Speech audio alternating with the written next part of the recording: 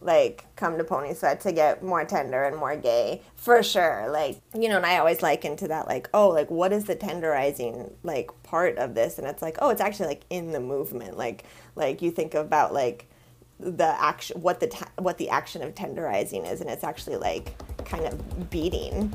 You know, and it's like, oh, we're fucking like, we are stomping our ways into like more tenderheartedness.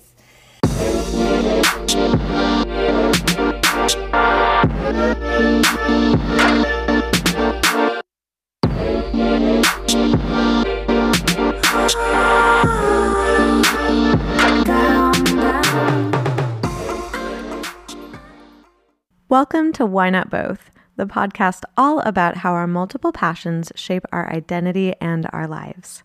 I'm your host, Pam Schaefer, and our producer is Laura Studeris. This season, we are brought to you by Under the Radar magazine. If you like what you hear, you can head over to our Patreon to support us directly and get transcripts of all of our episodes, or you can come hang out with us on your favorite social media platforms, where we can be found under WNB the podcast. This week, we spent time with Amelia Richardson, aka the creator of Pony Sweat. I hope that you enjoy our chat. I love how it changed both of us are by like the recording countdown. That was delightful. Welcome to Why Not Both, where we have small and absurd delights. Exactly. Hi. Yeah. Hello. So the before times, like I started the podcast to talk to people about like all the multiple things that they did that like inform their sense of identity. And now I'm like, so everything imploded and we've been rebuilding everything. So it's way more like freeform now. Wow. Yeah, right. Everything did implode. That's so funny. I was at like, where was I just the other night? I was at, you know, I was at like an artist talk, seeing my friend Amina, who's a photographer, talk, and saw some folks I haven't seen in a while. And yeah, the question that I wanted to ask them, I don't think I did ask them because I felt shyness about it. But the question that like came up was, oh, who are you now? Yeah. who are you now? I haven't seen you in a few years. Like, you know, whatever that means. I love that question because I found that, I don't know if you had this experience, but I found that people came out of this almost more like, I don't know how to describe it other than more tender and gay. Oh, yeah, totally. Yeah. Which is good. Everyone was just like, I've discovered all new things about myself. So many new things. Yeah, definitely. Yeah. Yeah. What were some surprises about your friends that, like, seeing people again? Mm-hmm. Was there anything that surprised you seeing people? People strike me, and I think this is probably related to being more tender and gay. Yeah, people strike me as more themselves. Like there's like this like fleshed outedness that is really cool. Like I see my friends, some folks that I've known for a long time because, you know, I've lived in the same city for you know, all of my adult life basically. So, you know, there's some people I see that I've, you know, have known for a long time. And and I mean, and that's also part of course, getting older, of course. But I would say that folks feel and seem maybe a little bit more themselves. Yeah. It's an interesting feeling being out in the world. Like, do you feel, I don't know how to phrase it. It's almost like when I go out, I feel like more vulnerable but more excited. And I'm curious if you have that experience as well, or what your experience is, because now you're in a way, we're all included in people. So I'm like, oh, that makes us more ourselves too. Yeah. Oh, totally, right? And like that could also be me just like projecting, right, my own experience onto people. But I don't think so. Like yesterday I saw one of my, you know, dearest, oldest and closest friends, Tyler, and you know, like we only like see each other in person like you know, once every couple or few months, But you know, like, yeah, we were like kind of teasing each other. We were like you look good.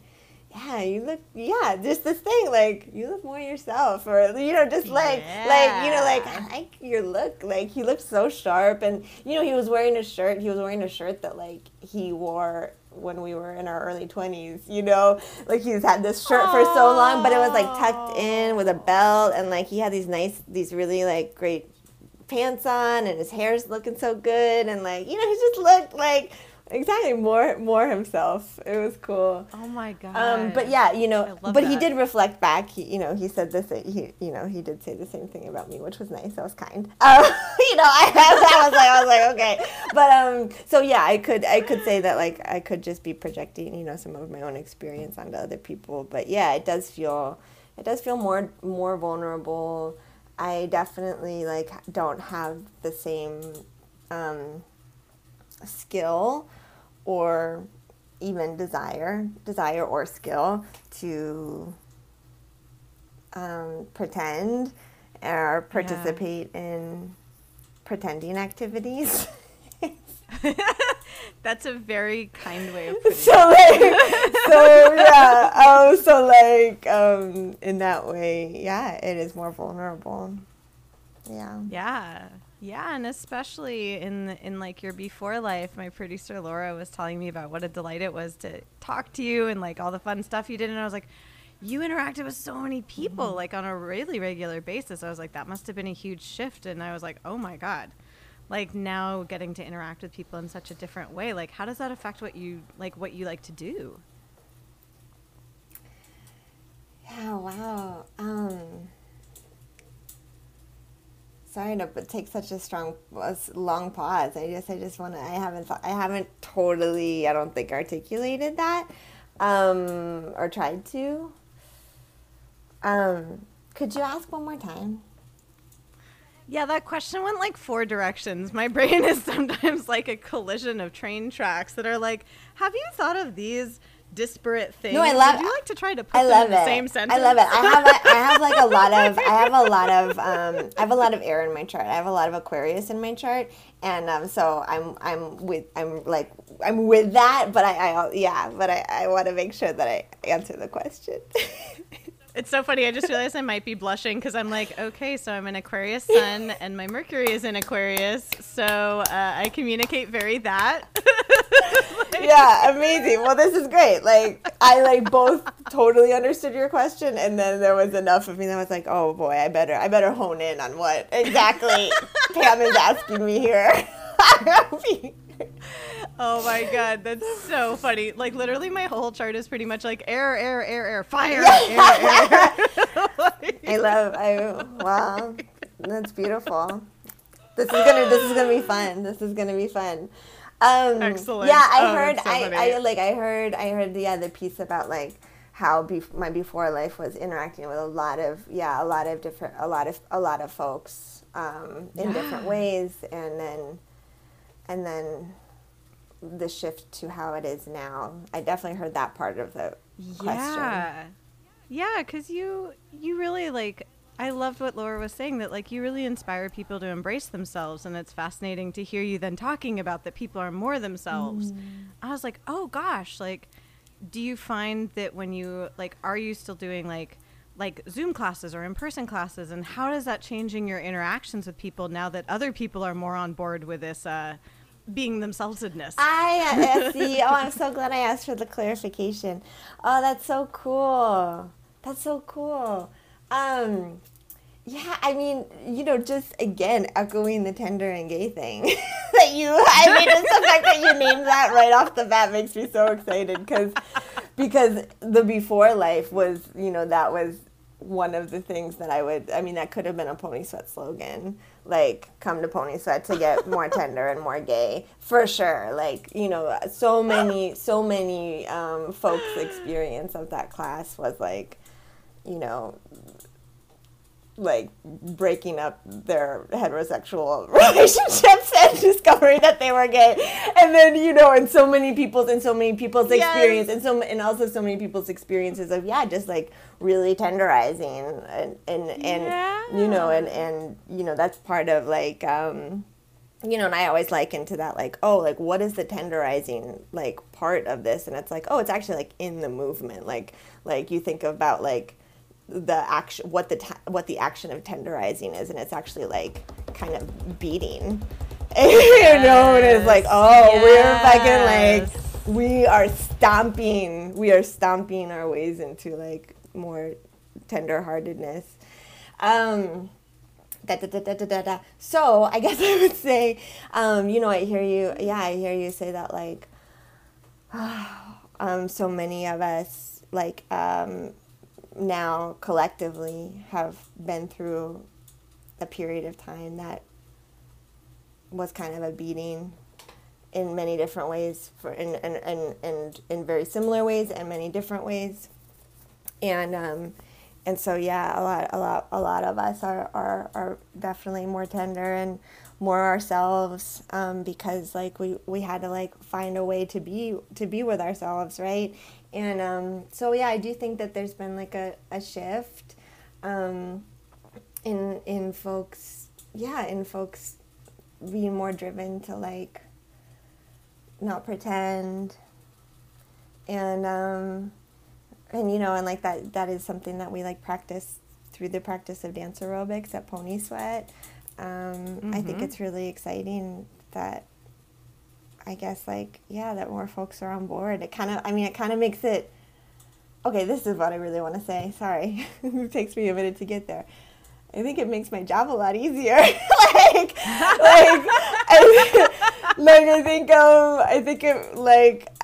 have to do a lot less explaining, I think.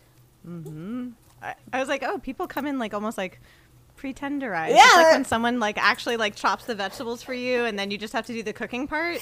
Totally. That is what it is. That is. Like, what's, like, salad in a bag now? Yeah. Oh my God.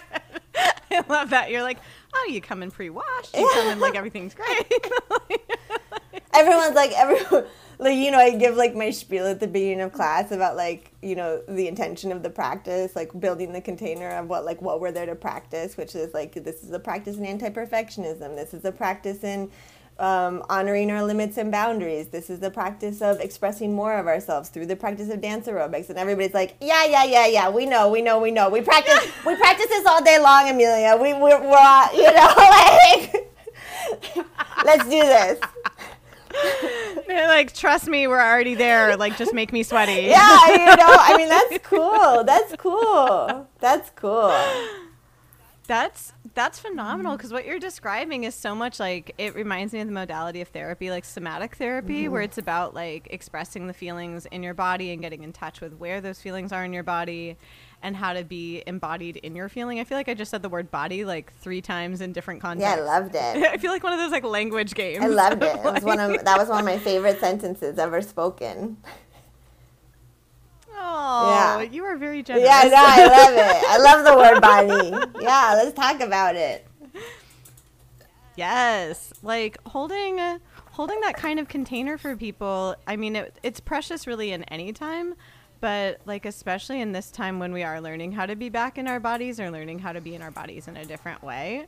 That's amazing that you get to do that for people. Yeah. Like, what an honor to get to hold that for other people. Yeah, for sure it is. It's a great honor. It's a deep honor. I would say, like, something that you said in your beautiful sentence about bodies is that, I think people are also more willing to go there, or to think about embodiment as a, or to think about, like, somatic, like, healing through the body. I think people are more, or a greater number of people are maybe more willing, or that kind of information is more accessible because of this, like, period of time that we all had with mortality and, like, thinking, like, thinking and quote unquote not thinking, right? Like, just like having our mortality, like, really just in our faces, like, so much in the last few years, thinking about not getting sick, trying not to get sick, having loved ones die, trying to protect each other from dying. Like, hello. Yeah. It is a very it is like a very deep honor to like try to work through that experience myself, and then like facilitate like a movement practice with all that information. Feeling like really feeling that like this is on everybody's minds. Yeah, because I would imagine even before that, like, there are probably people who have a pretty visceral emotional reaction, I would guess, in the classes that you lead. Yeah, they do. Yeah, there's there's a joke, you know, or it's not a joke. It's very real. Like Isabel, our social media manager, will often share things on the Instagram about folks crying at Pony Sweat. And like, yeah. Yeah, our bodies hold on to a lot of stuff, and when we create the space, when we create the space to like be with our feelings, be with our bodies, yeah, like things get loosened up, and sometimes things come out, and also like you know, I won't lie, like, you know, I want to dance to emotive songs, like that's the music that I love. Like music has helped me from when I was a child to know what I was experiencing, like to just understand, you know, not even through lyrics, through feeling, through melody, through rhythm, through the whole thing that makes up a song. Like that is very much so yeah, it's meant to be evocative, and it is meant to, and it is designed to be evocative to hopefully create some kind of catharsis. I do think that dance class, I do think that fitness class, I do think that, you know, any space where we are coming together and to like have some kind of transformative experience, like we're gonna like that's ritual, like it's a cathartic ritual to come together to listen to music, to move emotions through our bodies, to like when we are physically changed after we come to these spaces, like it is a transformative ritual. We are physically changed, we release endorphins, we are chemically different than when we walked in. So cool. Yes, I love that idea of movement ritual, because there's so many ways to be involved in ritual, and I was thinking about this when, like, okay, 7 tangents just collided. Welcome. Yeah, cool.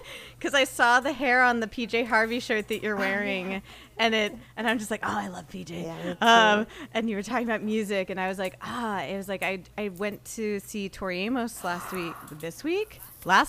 Oh, wonderful. Right.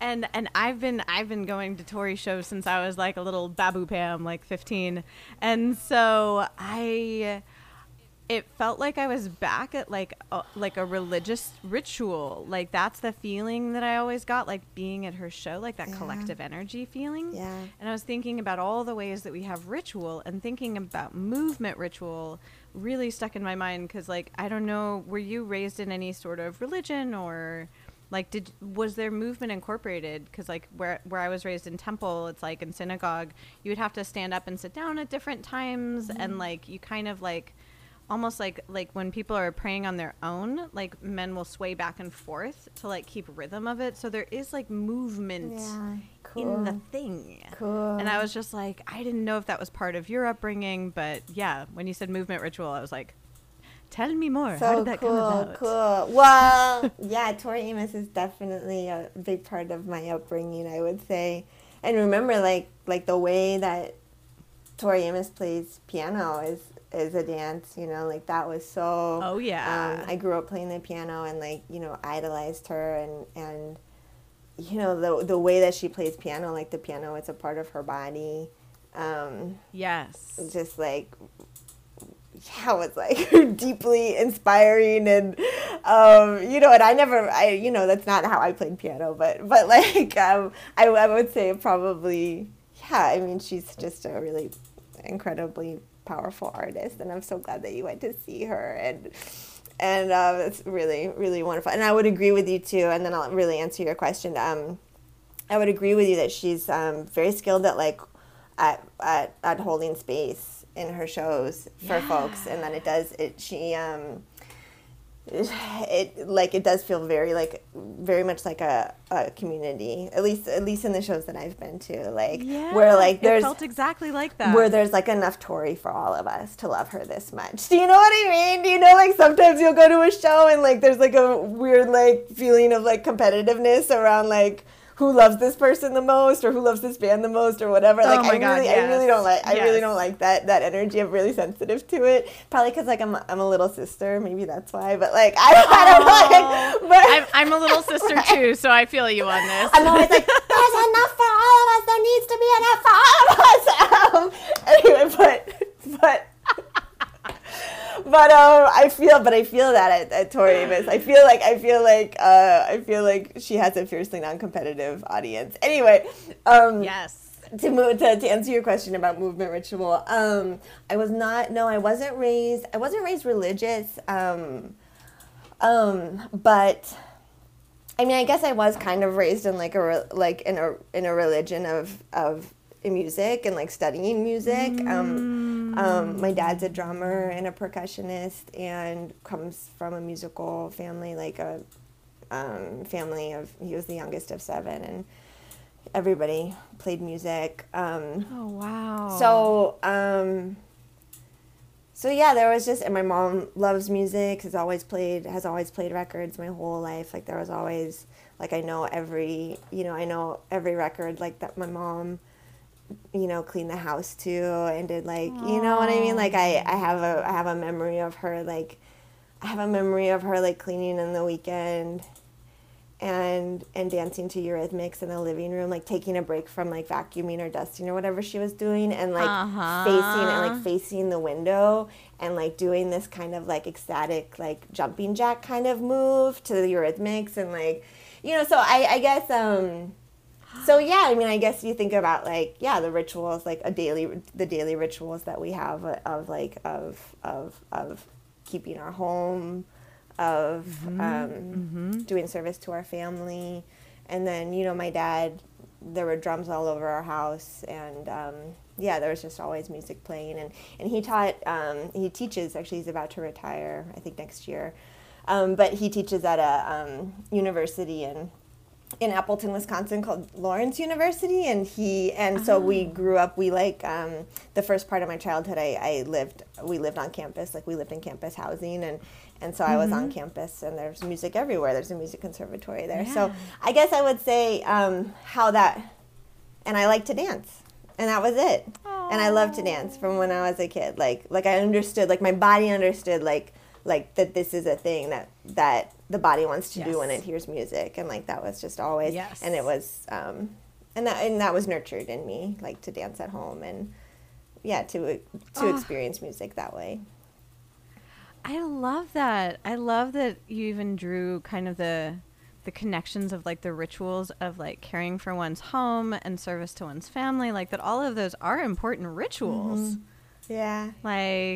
And that those are recognized as opposed to kind of being swept aside. And I was like, oh, I love that.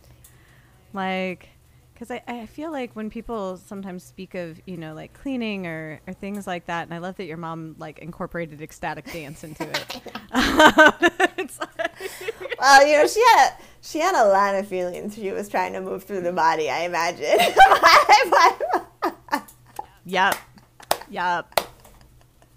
Sometimes I make jokes with folks that come to my class. I'll be like, I'm so thankful you're here. I can't imagine what is going on in your life that made you desperate enough to go to an emotive aerobics class. But that's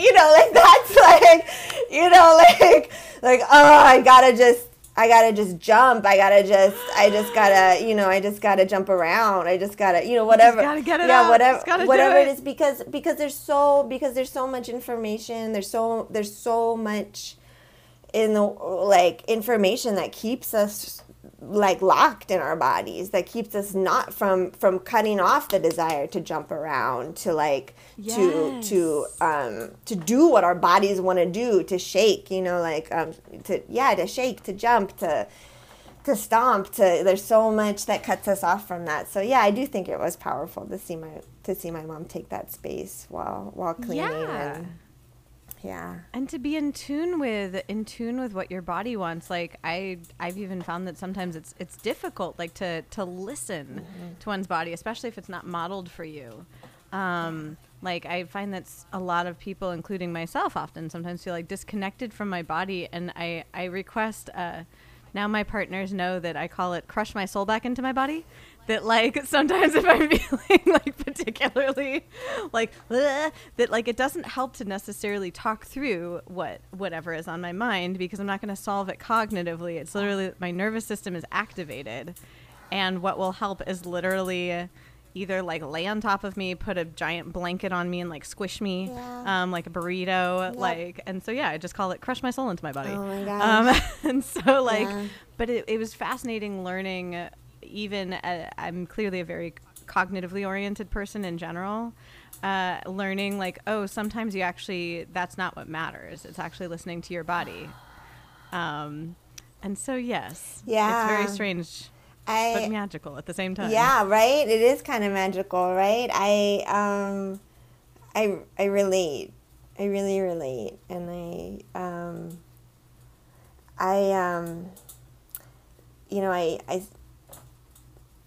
I don't think, like, I remember being younger, especially like in my 20s, and kind of, like hearing this thing about like listening to our bodies. Like that's something, I mean, I think that's, I don't actually know the origins of that phrase, where it comes from. It's used in so many different fields. But yeah, I definitely remember pretending to know what that means, and like kind of like pretending to like, oh yeah, like pretending to like be having the experience of listening to my body, right? And that's fine. Yeah. Like that's a way that many of us learn. But but for me, actually, like pretending like often is a barrier for me to actually learn things. Like I really need to not pretend in order to in order to learn, to really truly learn something. And I would say that, like, pony sweat, like dance aerobics was kind of the way that I have a better understanding of what it means to listen to my body, and also like has also and then therefore like kind of led me to other tools, like you said, like a nervous system regulation of like, oh, actually like this is something that like dance aerobics isn't going to help with. Like I actually need to like I actually need to be like that's so funny. Me and my partner call it like just squish me. Like I'm like, that's it, and it's exactly that. It's like putting all of the weight on the body in a way to co-regulate, and or other somatic therapies like tapping or things like that, I would say the one thing I want to say about that is that once I opened myself up to wanting to know more about these things, and then practicing it, and then the more information unfolds. So the more I just try to understand what listening to my body means, the more I just try to understand it, the more that I do. So like I have a better, I hope that makes sense. That makes total sense, that it's like once you open yourself up to it, then the experience comes. Whereas it's almost like if you're trying too hard, it's like it loops around to like it doesn't work very well. I think exactly. And it can be like another place for perfectionism to leak in. Like I'm supposed to just know this. I'm like this idea that like I'm supposed to already know how to do this, and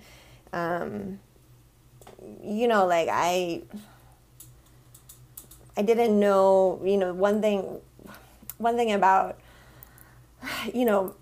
my body, or, that was a big barrier for me to even like consider teaching movement practice, teaching especially like an aerobic or like an exercise class, was that like, I've always had a story of being incredibly unathletic, and like, didn't know how to breathe as a kid, right? So like my heart rate would get up, right? And then I would start sweating really, really quickly. Like I basically as soon as like my heart rate's up, like I'm pouring sweat from my scalp.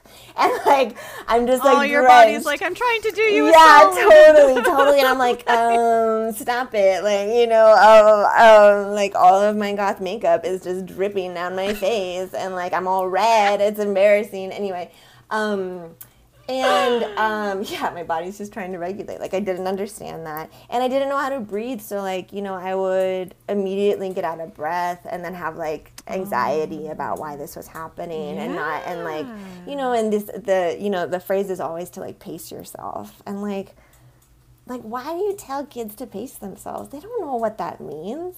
Like, there's no frame of reference. Yeah, like, I don't know what that means. Like, I don't know what that means. And then I was like, oh, they mean, like, go slower. So I would, like, go slower, but, like, I still wasn't able to catch my breath. Like, I would feel like, you know, just all this stuff. And then I carried that with me, you know, forever. And then, like, always trying to escape my body was, like, that was basically, like, the main, like, coping skill that I learned was, like, I just have to escape my body. And that makes it difficult when you're in adulthood to, like, all of a sudden, you know, listen to your body. But you know, it was through dance aerobics in my 20s. You know, I had an aerobics teacher, Marilyn, you know, where I learned how to breathe. And it's like, oh, you reduce your range of motion. So, like, you know, you take smaller steps. You don't put your arms above your head, and you slow your breathing. Like, you slow your breathing because, like, you do actually, like, your body is just wanting more oxygen, which is why you're panting, but you can take in more oxygen when you actually, like, deepen and slow your breath. And, like, it'll be uncomfortable. And it'll be uncomfortable for a short amount of time. And then you will recover faster than you would if you just stopped running and you were panting. Do you know what I mean? So it's like, it's that, like, it's okay to experience this kind of discomfort, right? Like, this is actually normal. This is what a lot of us experience. This is what it feels like. And then this is how you regulate in your body. I don't know where I went. I don't know why I went on that, but I love that you shared that, though, because that, one, it's a gift that your teacher shared that with you, and then that you get to share that with other people. Yeah. Because that, like, I remember it was a very, very stoned yoga teacher, who there was like a rant in that yoga class that they went off on where we were like in Warrior 2, and they were just like, imagine that you're just floating in space. Oh, look, a hot dog went by. And I'm like just chilling in Warrior 2 being like, is this how I die? Are they ever going to let us out of Warrior 2? Like, I'm just like, what is happening? It was like the most surreal class. But I never forgot it because there was the hot dog in space moment. And then there was the moment where we were all I think we were in pigeon pose, which is actually very easy for me because I have hypermobile joints. And so for me, whenever I'm doing especially hip openers, it's more focusing on staying in alignment instead of being like, and there went my joints. Yeah. And so obviously, though, it's not a comfortable pose. Like, most people would not just like chill in pigeon pose. Totally. And so the teacher said that they were like, this is just discomfort, and discomfort passes. Discomfort is not injurious. It's different than pain. Yeah. They were like, pain is injurious. They're like, there's a difference between the two. So if you're feeling pain, if you're feeling injury, move out of the pose. But if you're feeling discomfort, if you're feeling resistance to wanting to be uncomfortable, that's okay. You can move through that and get to the other side. And I was just like, wow, this class contained both the weirdest moment and the most like wisdom ever. Same class. Wow. Hot dogs and discomfort. That's amazing. That's so funny. That's so funny. What a weirdo. I was just like, what a treasure. Because, it was like a substitute teacher even for the normal class I went to. I love that it was a sub. Amazing. Yeah. So it was like this random person popped in my life. So cool. So cool. I was just like... Yeah, I love that. I mean, that's one of the really powerful things that we can experience through the ritual of exercise and movement practice, right? Is like we can meet our edges. We can like meet our edges and like and create create, you know, relative safety around meeting our edges and yeah, it was incredibly empowering to learn how to breathe. It was incredibly empowering to know that, like, oh, I could withstand a certain amount of discomfort when, like, most of my childhood, adolescence, and young adulthood was about avoiding discomfort at all costs, which for me meant, like, yeah, leaving my body. Like, well, I can't have a body because it's too painful. So, like, right. You're like, I gotta peace out. Peace out. You know, and like, and like, you know, and you know, shocker, like that doesn't work. Yeah, it was just like spoiler alert. Yeah, it's not sustainable, and we don't get to grow. We don't get to grow if we don't meet our edges, and we're here to grow. And that, you know, I loved how you framed it of like that your class is kind of like about being like the anti-perfectionism and anti-heteronormativity, anti like all of those things, because those are the things that usually drive us, at least in my experience, to want to like escape from our bodies. Yeah. Is you're like, oh, well, I'm not perfect, or I'm not fitting into these stories that I see around me, like, and so therefore should I just like escape the meat suit ? Yeah. And so like showing people that they can be safe, like I would imagine both the emotive music, but I'd imagine that would make people cry to feel like safe in their bodies. Yeah. Yeah, me too. Yeah. Yeah. It's like, that's really powerful. Yeah. Yeah. You just had a great look on your face, like, whoa. Yeah, well, I mean, I think it is really powerful, and I think it's really special. I was writing like a little like newsletter to just remind folks about class, and this month is Pony Sweat's 8th anniversary of the first class was taught on around the middle of June of 2014, and and I wrote, I just wrote that, like, I wrote about how, like, in the beginning of class in 2014, which was a very different time, what I would, say in Instagram posts, or, there was a flyer that my friend Sella made was, that this class is for everybody. And, I don't really say that anymore because I'm like, oh, it's not actually. it's not actually. like Pony Sweat has, like all of us, Pony Sweat has also, like, become more of itself. Yes. And in that, it's like, oh, yeah, this actually, it isn't for everybody, and it's not actually, and it's not designed for everybody, but it is designed to connect with the folks that connect to this specific thing. And, like, I've noticed over the years that there's, like, there's some, that there's, like, a lot of witches and therapists and teachers that connect with Pony Sweat, and there's, like, a lot of theater queers that connect with Pony Sweat, a lot of Tori Amos fans that connect with Pony Sweat, like, like, it's it's not for everybody, and I think that what it is is really special.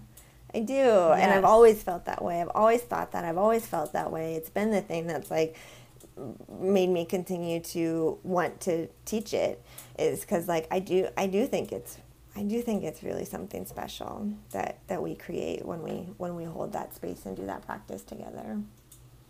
Yeah, and it's important in some ways, not that I wouldn't want things to be open to people, but I feel like it's okay that something is not for everybody. Yeah. Like, that strikes me as that resonates with the, being an anti-perfectionist, that it's like, you're going to make stuff that not everybody is into. Yeah, and that, like... And that's chill. And that was, and that was not chill for me 8 years ago. Like, I would say that has been one of the major, like, lessons of Pony Sweat for me, is that, like, oh, I'm not supposed to make something that's for everybody. That's, like, not at all my responsibility. It's actually irresponsible to do that. And actually, like, I'm really just, like, the task at hand is really just to, like, make something that's, like, from my own experience and with as much truth and humility as, like, I can like infuse into the practice, and like that will be the thing that is potent to people, the folks that do connect with it. Like that's that's what it is. It's Yeah. Yeah, I don't yeah, it's not useful for anyone for us to like try and make shit for everybody. Like it's not, I don't know why I Yeah. got that idea or where that idea came from, but it like was not good. It was not good for me. It made me it made it really like it made me have a hard time making decisions. It made me like not listen to my instincts. It made me like and it made me make like mistakes and hurt myself and hurt others, you know. So I don't do that. Don't. It's not for everybody, but you know, I hope it's for you. Yes. I feel very similarly where I described myself recently as like a recovered people pleaser. Yeah, me too. And like, Way to go, us. I'm really proud of us. High fives. We got to recover. Exactly. We got to.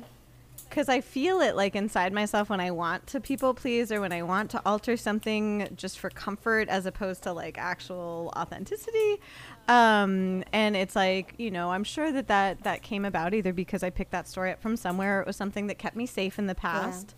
And so it's like, okay, I can see where that came from. But when I feel the urge to do that, I remind myself like, is this adaptive in this situation? Does this serve the situation? Am I doing this because I feel unsafe? And if I am I actually unsafe? Yes. And so it's like I have to like repeatedly check in with myself. But then I find like if I do put out into the world the things that actually resonate with me, that's when like the people that actually need it come. Yeah. Whereas if you're trying to please everybody, it's like, have you had this experience of like if I am working on a song, if I play it for like I have like my little cadre of like my music bestie and my partner and like my mixer, I'll send them stuff in advance to be like, how are you feeling about this? If any of them are like, oh, it's okay, I know I'm not on the right track. It has to be either like, oh my God, this is amazing, I love this part, I love that part. Or if they're like, oh, like there's gotta be like a big reaction.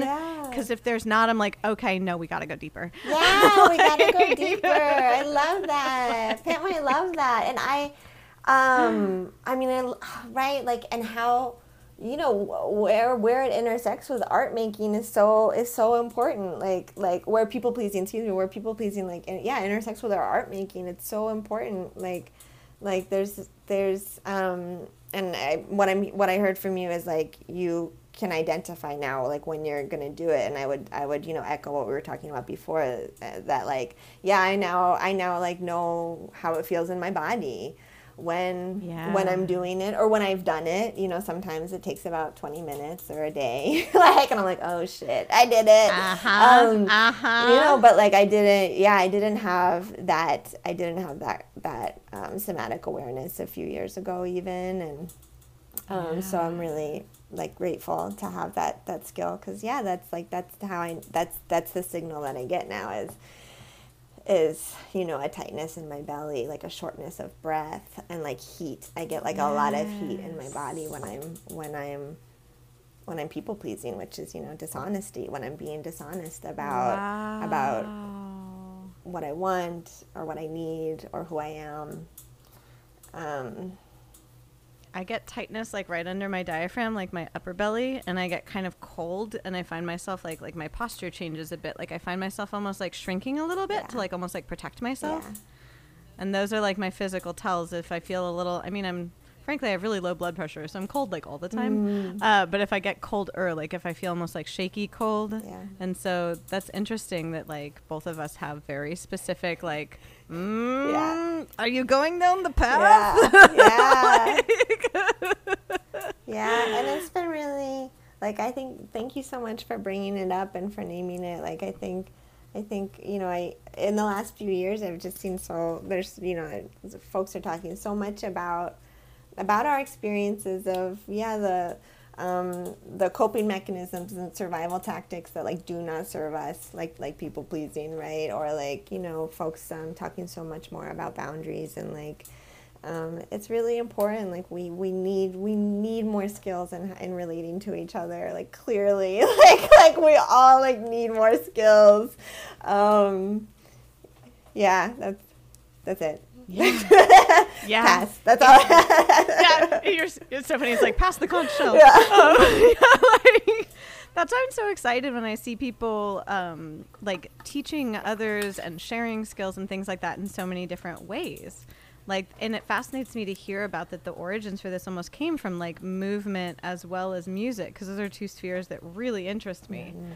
And sharing that like those are ways to get in touch with exactly what you spoke of, like those skills to relate to yourself and others. I was just like, oh, that's wonderful to access it like through those routes.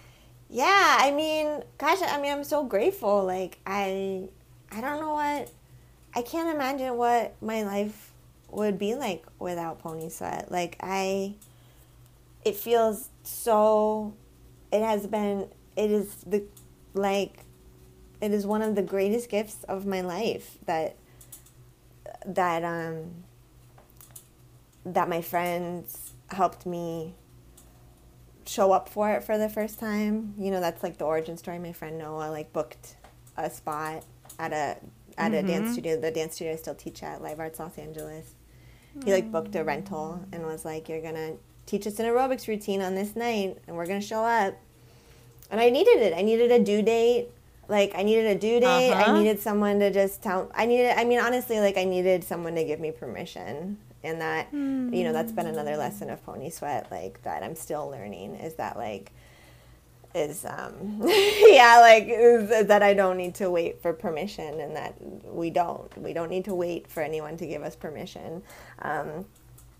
Like, encouragement is like really helpful, and I was super lucky that I had that encouragement. But like, but yeah, I also needed like, I needed someone to like give me permission to do this thing that like you know, wasn't an expert in. That like I maybe wasn't even very good at, you know, like, sorry, I lost my train of thought. What were we talking? Oh my God, Pam! We were talking about everything. We're talking about everything. Oh shoot! Maybe there was a good reason for that. I was joking with my podcast producer Laura that like I bring the chaos, she brings the calendar. And, like, that's amazing. Where like it's pretty hard to make a misstep in conversation with me because I'm like, no, we're just talking about everything. So, like, it's cool. Yeah, it's great. And so thankful to Laura. Yeah, that's so great. And she's the one that's always just like, Pam, here's who you're talking to. Did you put it in your calendar? Can you get me the quotes? Can you, like, she's so just like, here's the spreadsheet. Yeah. Here's the container. And I'm just like, I get to talk about all sorts of stuff. Yeah. Yeah, that's great. That's wonderful. Yeah, Pony, like, I'm very lucky. I work with Michelle Rivera, and she's a spreadsheet witch. And like she makes, she has, you know, a great many skills. She's also the artistic producer of Pony Sweat, so we make the videos together, and but yeah, I'm very, very grateful for how she helps shape these containers, you know, because I just want to the look in my eyes of just like it's a must. Yeah, because that whole aspect of permission is fascinating to me because it was early in my relationship with my person that he said to me, he's like, you seem to really like it when, like, it's almost like as long as I know the plan, whatever the plan is, it doesn't matter if the plan's good, bad, medium, whatever. I feel so comforted just by, like, the expectations of a plan. And so jokingly, he's like, bitches love plans. And I was like, this bitch loves plans. Yeah. And so, like, I was just like accurate. Yeah. So like if someone almost like sets the framework for me, that's so comforting. Cause if I have to set the framework, I'm like, ugh, I have to set it internally and externally. Yeah. That's a lot of framework. That's a lot of plan.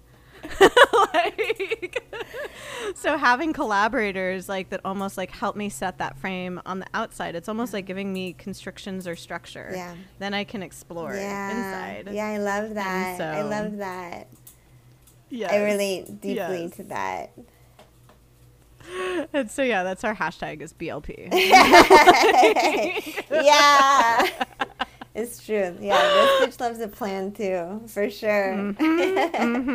I'm just like, it's just very comforting. Then I know what I can do within those things. And if I don't know the outlines, how do you color with them? Yeah, Like, yeah. And that sounds, I'm so glad that you have friends and collaborators that are supportive of this. Like, that's magical. Like, that people were just like, here you go. Lift off. Yeah. I mean, I have been really lucky. I mean, from its beginnings, and even in the beginning of just like coming together, continuing, like basically like Noah set up that first class, and like I made the routine. We had a name for it, that he and I came up with, and we worked together in a kitchen, and we were like, making sandwiches and at Auntie M's kitchen, and came up with the name for it, and then from that first class, like it was immediately like I did it weekly, and there was a space for it, like Karen and Jen, the folks that own Live Arts Los Angeles, were like, yeah, you can just rent the space, you can just have it weekly. I was like, what? Like, you don't need me to audition, you don't need me to you don't need to approve, like it was like, I needed, It was, it's been wild. Like, it wasn't at all what I thought. It wasn't at all what I thought. Because, like the way I used to think was that, and, like, I know this is not true. Like, now I know the truth, right? Is that everybody's just fucking winging it. But I had to, 8 years ago, I just, like, assumed that everybody that, like, had any kind of, like, platform at all, even if they didn't have an audience, but if anybody had a platform, then, like, they were an expert. Like, I just assumed that everybody was experts, and that, like, and it was really, and I was just intimidated by everything, and I was like, I can actually just show up and do this thing with the skills that I have, and I can learn as I can also learn as I go, and I'm so thankful because my friends, the reason I was able to do that weekly class was because my friends came and helped me learn to be a better aerobics instructor, and eventually strangers started to come, and that's how it happened, and that's how it happened. I learned in front of people.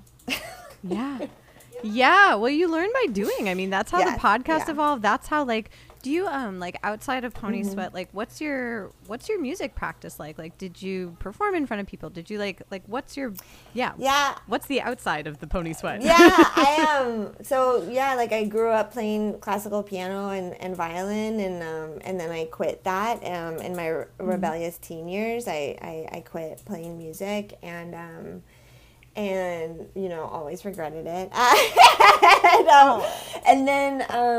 And then music really wasn't, other than being a fan and, just loving music, working in record stores in my early 20s. And, but I didn't play music until I met Paris Hurley in 2000. When was that? I think that was 2017 or 2018. She moved here to LA from Seattle. And she had and has a project, a solo project at that time called Object is Subject, and we had she had a fan who was a friend of mine that I grew up with in Vermont, Sumner, and Sumner found out that she was moving to LA and was he's a fan of hers. He Facebook messaged her and was like, you should get in touch with Emilia. She teaches this class, and Paris came to class. And then we just started, and was kind of I'm trying to put together a band, and do you have interest in being in the band and dancing and maybe playing some drums? And I was like, fuck yeah, are you kidding? Yes, I do. That's a dream. So I played with Paris in that band for up until the shutdown. And then Paris and her family have since moved to Philadelphia, she's still, and Object is Subject is still her project. She's doing it. She's still doing it. She has an album coming out hopefully soon. Oh my gosh. But yeah, so since then, like I've been trying to carve out a music practice. Like I have a chord keyboard that my friend Andrea let me borrow, and like, you know, I brought it to my friend Romi's house. Romy, who's like an incredible music maker. I was such a huge fan of her music. She plays with Agender, and she also makes her own music under the name Romy. Yeah. And, you know, like I went to her house for her to like just show me how to like set up like in Pro Tools, like how, like what do you like what does it look like when you're setting down tracks? Like, because I just don't again, like, do I need permission for this? And sometimes when we can just ask for help, it can be like a form of permission, right? Because it's like I'm giving myself permission to like ask a friend for help, and then they're like giving me permission to like learn something by like showing me. But that's but that's kind of it. Like I have a really strong desire to play drums. Like you know, my dad, the last time I went to visit my dad, he like showed me like how to do a 4 on the floor on the drum set, and like for 3 months after that visit, like I was just doing that in the air because it felt so good in my body. It feels so good in your body. But yeah, I don't have I have more of like a fantasy music practice at the moment. I have the feeling you'll get back to a visceral one, because especially your description of playing 4 on the floor in the air and like recognizing like the way Tori was connected to her piano. It's like, I think that's coming. Thanks, I think that's Pam. coming. I appreciate that encouragement. I appreciate that encouragement a great deal. Thank you.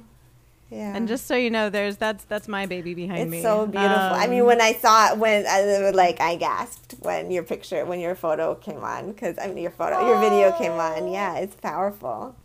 I was like, you can come and visit her. I was just like, she and I are moving to Hollywood soon, which is very exciting. Wow. Yes. Wow. So it's the end of a West Hollywood era for me, and I'm now entering my proper Hollywood phase, which is wild. With your baby like, Grand? Amazing. With my baby. Amazing. So glamorous. I'm so excited because one of my friends, it was so serendipitous. She just accepted a job in the Bay Area, but was like, oh gosh, like I don't want to let go of my condo in Beechwood. I love it, but like I don't want to rent it out to a stranger. And she happened to, literally the last time I'd seen her was at my best friend's son's 2nd birthday party in February of 2020. I had just seen my other friend from high school who I hadn't seen in years because she was doing medical residency, and we were like, oh, it's so good to reconnect. And then we were like, let's hang out again. And then it was like, no. And so no more people for you. And so it just so happened that she messaged like my bestie being like, oh, you know, like, do you know anyone who might be moving? And I literally was in the midst of selling my space. Wow. And so it was this very like, and I haven't bought another space yet. And I was just like, you know, it would be nice to get a feel for the neighborhood, even though I'm there all the time, because that's like where my boyfriend lives, and then my best friend lives up the street. I was like, it would be nice to get a feel for that. And it's a bigger space than my space. So now I actually have, she laughed. I was like, oh, I'm so excited. It's 2 bedrooms. My piano's going to get her own bedroom. And she's like, that's deranged. I love you. I love that. I was just like, wow. Beautiful. She's and gonna get her own. That's really beautiful. Congratulations. Yes. That's some, and that's Thank you. That's some Hollywood magic right there too, huh? It was very, and like the day that I like signed the lease, I happened to walk by, I kid you not, like it was the day the Bourgeois Pig was closing, and I've gone to that cafe since I was like 15. It was like my living room away from home. Really, really special place. Like such a special place. And I talked to the owner because I didn't know this. They were auctioning off everything from inside, and so now I have 2 of my favorite lamps for when I move into my new place. That's wonderful. Like, that's so wonderful. It was just, yeah, like, and so that was a very long-winded way of saying when me and my piano baby are settled, feel free to come over and play music and like experience all of that, because I was just like, she's a fun one. She's a 1938 like really hearty action. Awesome. Like, wow. yeah. Beautiful. Thank you for that beautiful invitation. And Yes. Oh, that's so cool that you got those lamps. That's powerful. The lamps are so good. Like, I always used to sit by them because they were like, they're like carved glass, and they're the exact right height that they cast light onto your book without getting the light. Like, you know when you're trying to like read under a lamp, but then like when you flip the page, it like blinds you. They don't do that. Wow. It's like they're the perfect reading lamp height. And I'm like, as a very specific nerdy person. Yeah, I love that. You're like, let me tell you about these reading lamps. Let me tell you about the height of these lamps. So yes, it all worked out, and it's very strange Los Angeles, like Jacaranda Bloom way. Yeah. Where you're like, oh. Yeah, very magical. Very, very magical. So I'm like, I'd be excited to welcome you into that, because I think I saw you perform at. It's so funny. My brain is like, it was not called Spaceland at the time. It was Satellite. Now it doesn't exist, which is weird. Yeah, we like, had a residency there in 2019. Yeah, that was so fun. And, you know, we went, we had a residency in, I think it was the month of July in 2019. And then one of those weeks we went on tour. We went on a West Coast tour. And I mean, that was, such an incredible experience to do. And, you know, that project was like physically so demanding. And, you know, like I didn't identify like as a dancer, prior to that project, you know, like I had a lot of shyness. I had a lot of shyness about like claiming that, right? Even though, you know, because of capitalism, like that's why.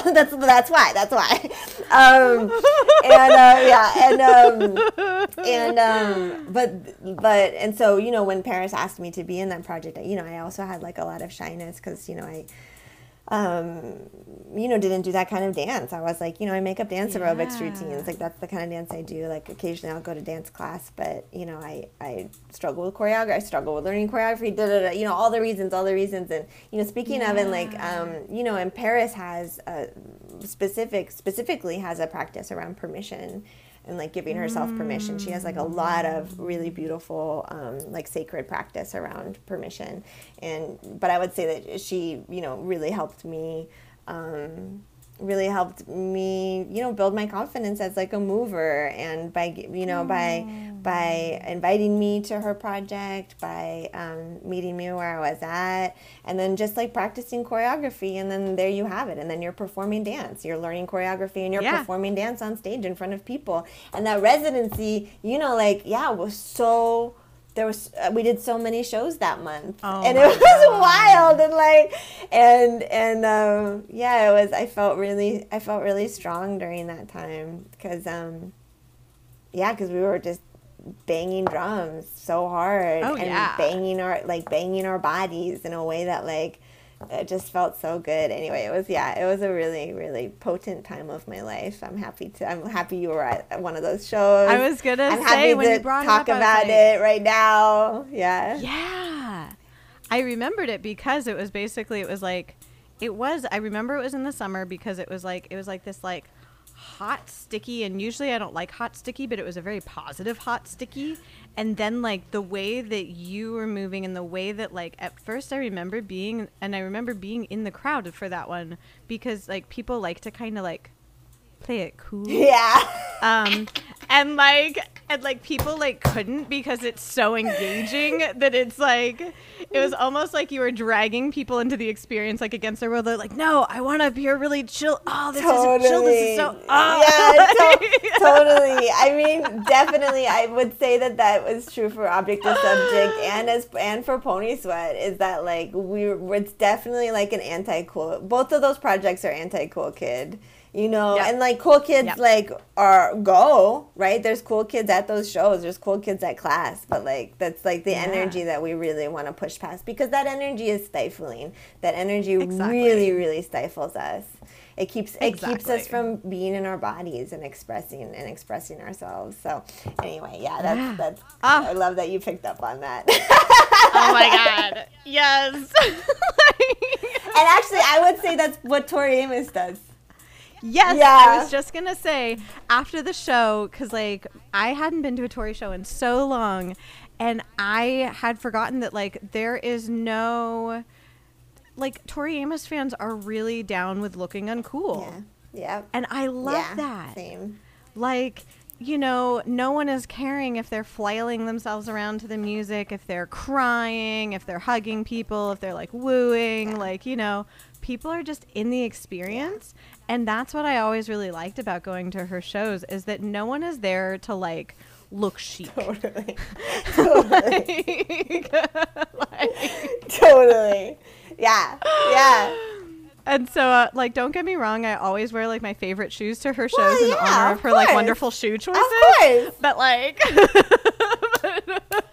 but aside from that, I'm like, I know I'm going to be, like, a ball of snot at some point in the concert. Like, you know. That's beautiful. Like, yeah. Oh, I love that we got to have this conversation. This made me really happy. Yeah, me too. Thank you so much to you and to Laura. I'm very, very grateful to have had this conversation. It was really fun. Oh. Thank you again for listening to this episode of Why Not Both. If you liked what you heard, please make sure to like us and subscribe to us on your preferred podcast platform. You can also come hang out with us on social media. We are at WNB the podcast, both on Instagram and on Twitter. This season, we are brought to you by Under the Radar magazine. Under the Radar is a nationally distributed print, music, and entertainment magazine and website. You can find them at www.undertheradarmag.com and feel free to support them on Patreon. Extra special thanks to our producer, Laura Studeris, who is literally a rock star. Thanks again, and I look forward to seeing you next episode.